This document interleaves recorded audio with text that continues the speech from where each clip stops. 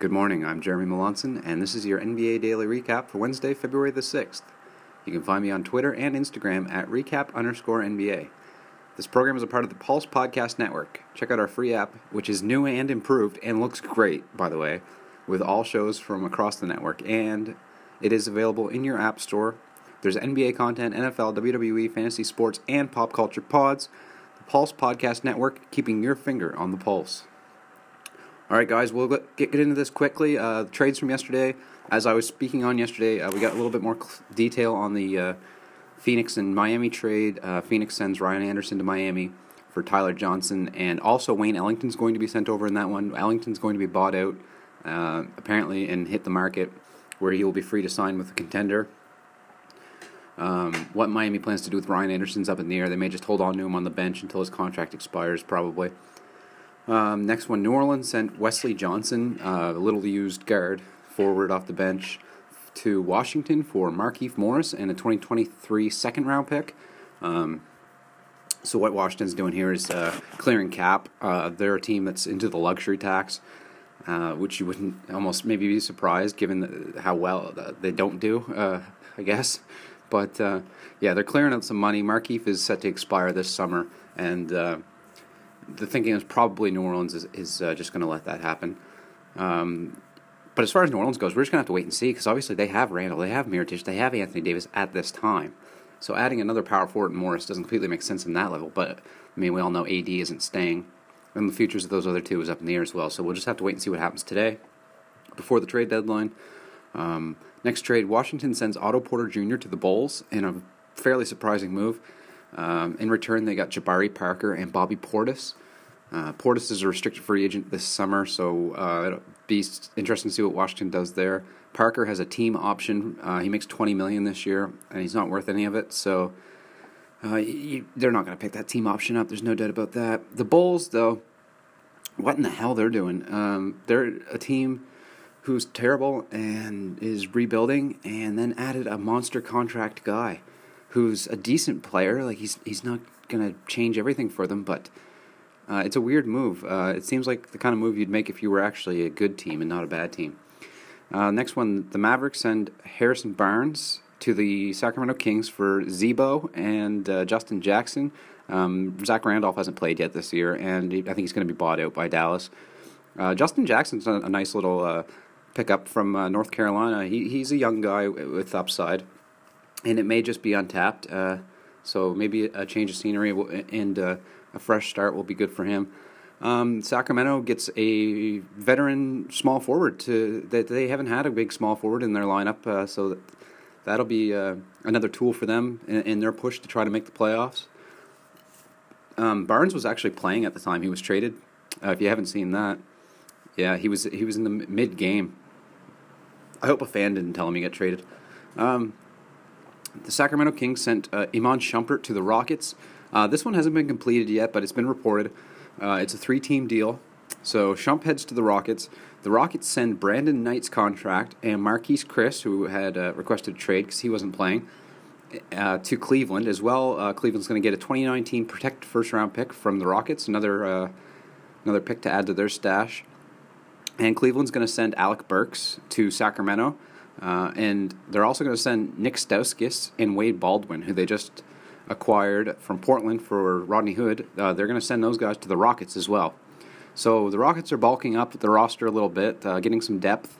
Shumpert's going to give them another good defensive guard along with Austin Rivers to help them through the playoffs. And also Stauskas is a hired gun off the bench, so he might fit in there well with the Rockets.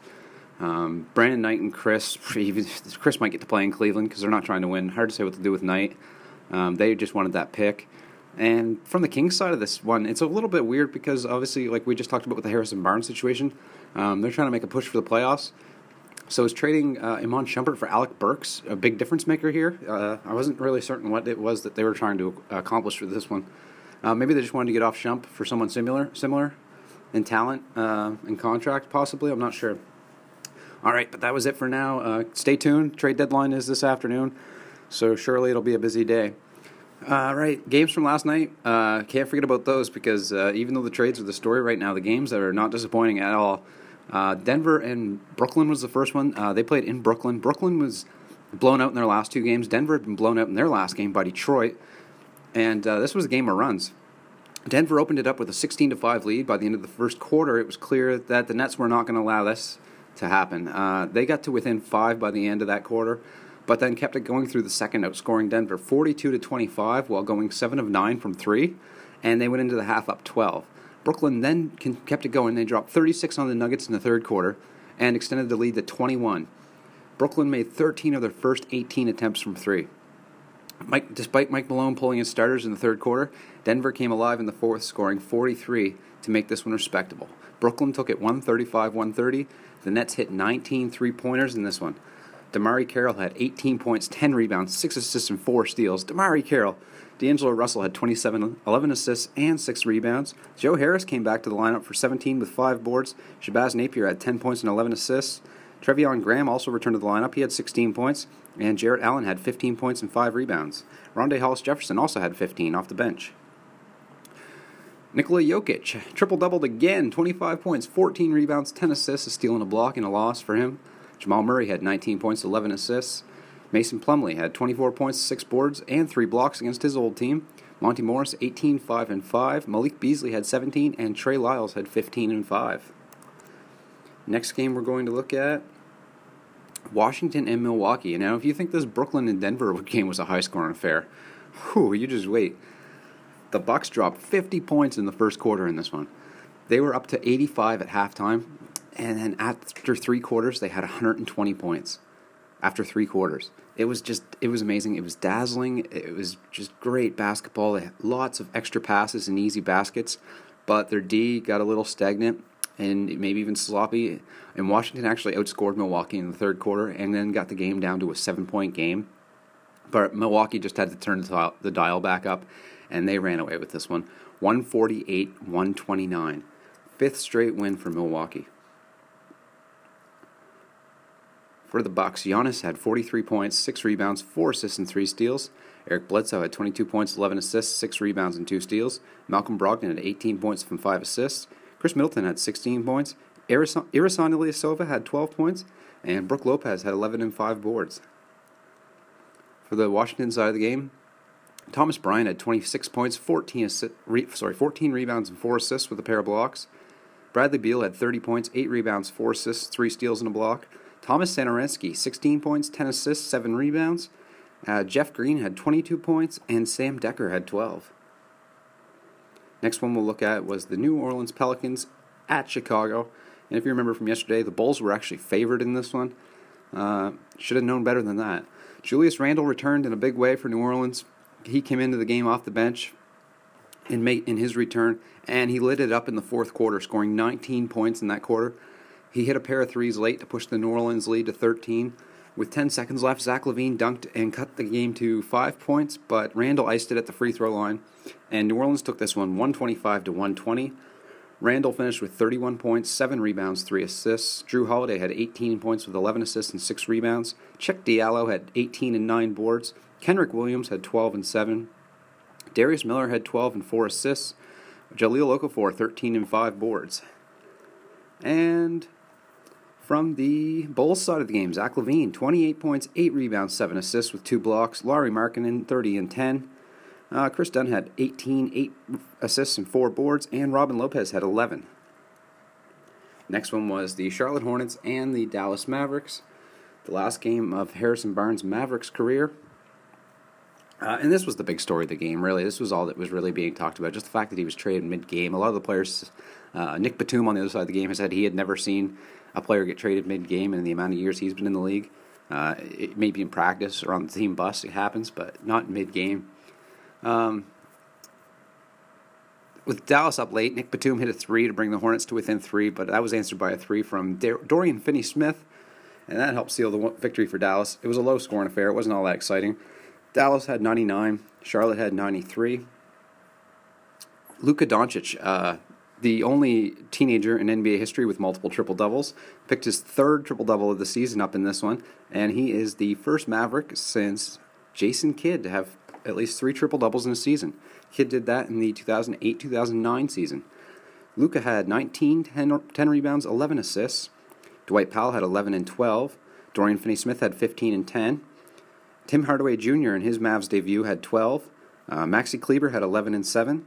And Harrison Barnes had 10 points in that first half before he sat out after he found out he was going to get traded. Charlotte, Kemba Walker had 30 and 11 with 6 assists. Nick Batum had 14 and 5 assists, 2 blocks, 2 steals. Cody Zeller had 9 points and 13 rebounds. And Jeremy Lamb had 15 points with 5 rebounds. Next one we'll look at, and the last 3 I'm going to warn you, not much to talk about here. They were blowouts. I mean, blowouts. I mean, you could see this one coming. We talked about it yesterday briefly, but the first one was the Utah Jazz hosting the Phoenix Suns, and the Jazz they've been great at home this year, and especially as of late. And Phoenix sucks everywhere they go. The Jazz were up 10 at halftime, and Phoenix actually got to within 4 near the end of the third quarter. But then Utah outscored Phoenix by 20 points in the fourth quarter. Final score was 116 to 88. Rudy Gobert had 16 points, 12 rebounds, 3 steals, and 3 blocks. Ricky Rubio had 13 points, 9 rebounds, 6 assists, and 3 steals. Joe Ingles had 15 and 11 boards. 15 and 11 assists. Donovan Mitchell had 21 points. Derek Favors had 14 points. Royce O'Neal had 15 points, and Jay Crowder had 11 and 7.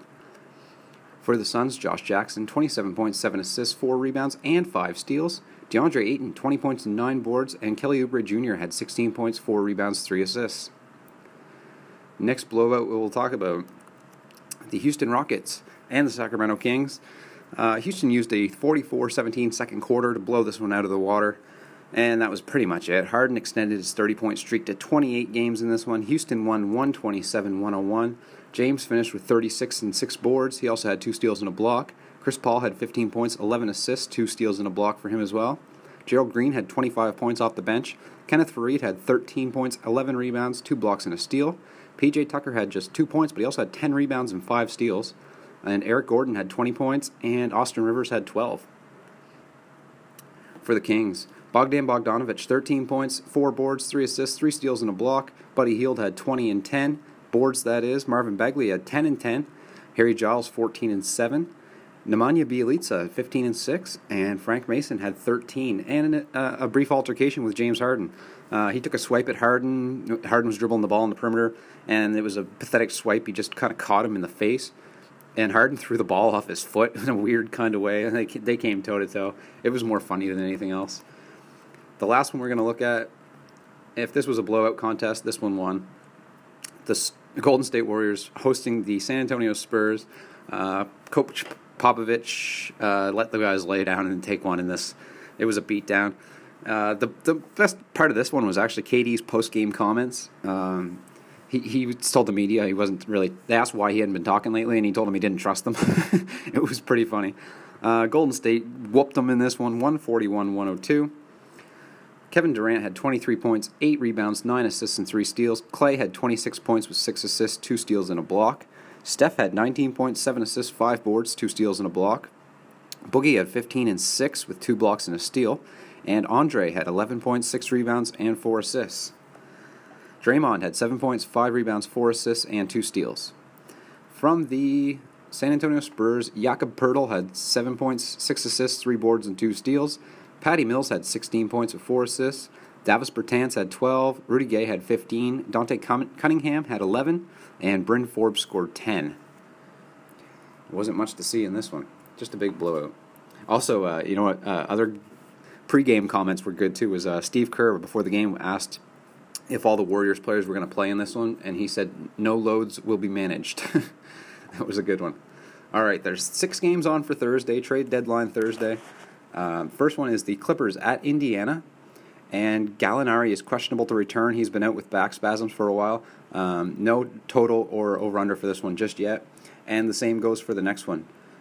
Actually, I don't have over-unders or totals for any of these, do I? Just one. There's so much questions in the air about who's going to be traded and who's going to be playing and things. So the next one's Minnesota's at Orlando, and Jeff Teague is doubtful. He's been out with some soreness, foot soreness lately. Jonathan Simmons is questionable. The Raptors are at Atlanta, and Jonas Valanciunas is questionable to make his return in this one. And Memphis Grizzlies are at OKC. Noah is questionable. JaMychal Green is questionable. Garrett Temple is doubtful. Kyle Anderson's questionable, but I would put that more on the doubtful side if I had to guess. He was going to seek a specialist for his shoulder. He didn't sound like he was going to be playing. The next one is the Lakers at Boston, that old rivalry. Josh Hart's questionable for the Lakers. Kuzma, Zubac, and LeBron are all probable.